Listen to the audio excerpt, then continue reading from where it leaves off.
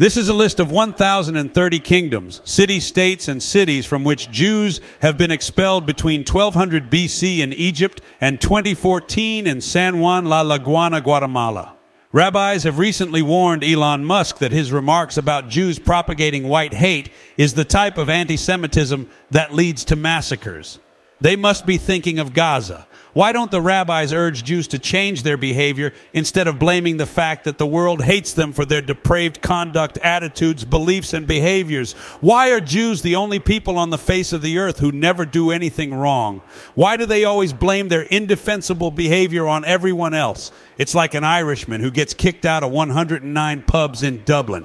Is it the publicans conspiring against one man, or is his behavior consistently intolerable? You figure it out, because 109 is the usual number popularly quoted for Jewish expulsions. It's in fact much worse. It's 1,030 and probably more. This begs the question, why?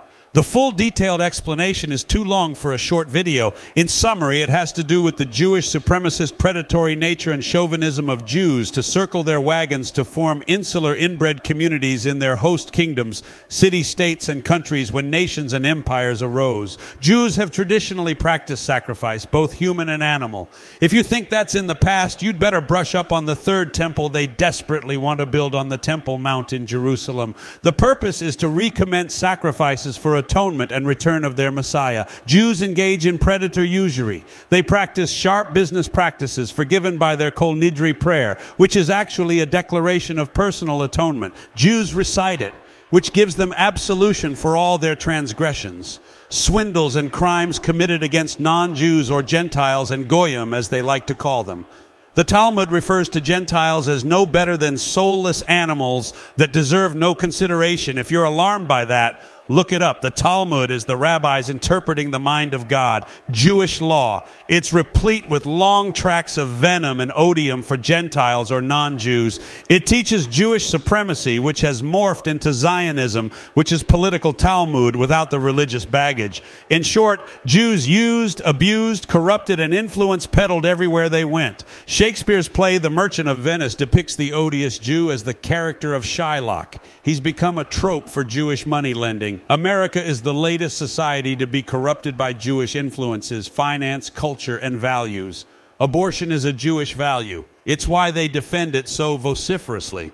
America now has a Zionist-occupied government where less than 2% of the American population, which are Jewish, occupy 85% of senior cabinet and secretary positions in government. It has nothing to do with aptitude or intelligence, and everything to do with nepotism and Jews looking out for other Jews to dominate communities, commerce, academia, and entertainment. When this is pointed out to Jews, they deny, and invoke charges of anti-Semitism and the Holocaust to neutralize Jewish critics who point out the obvious.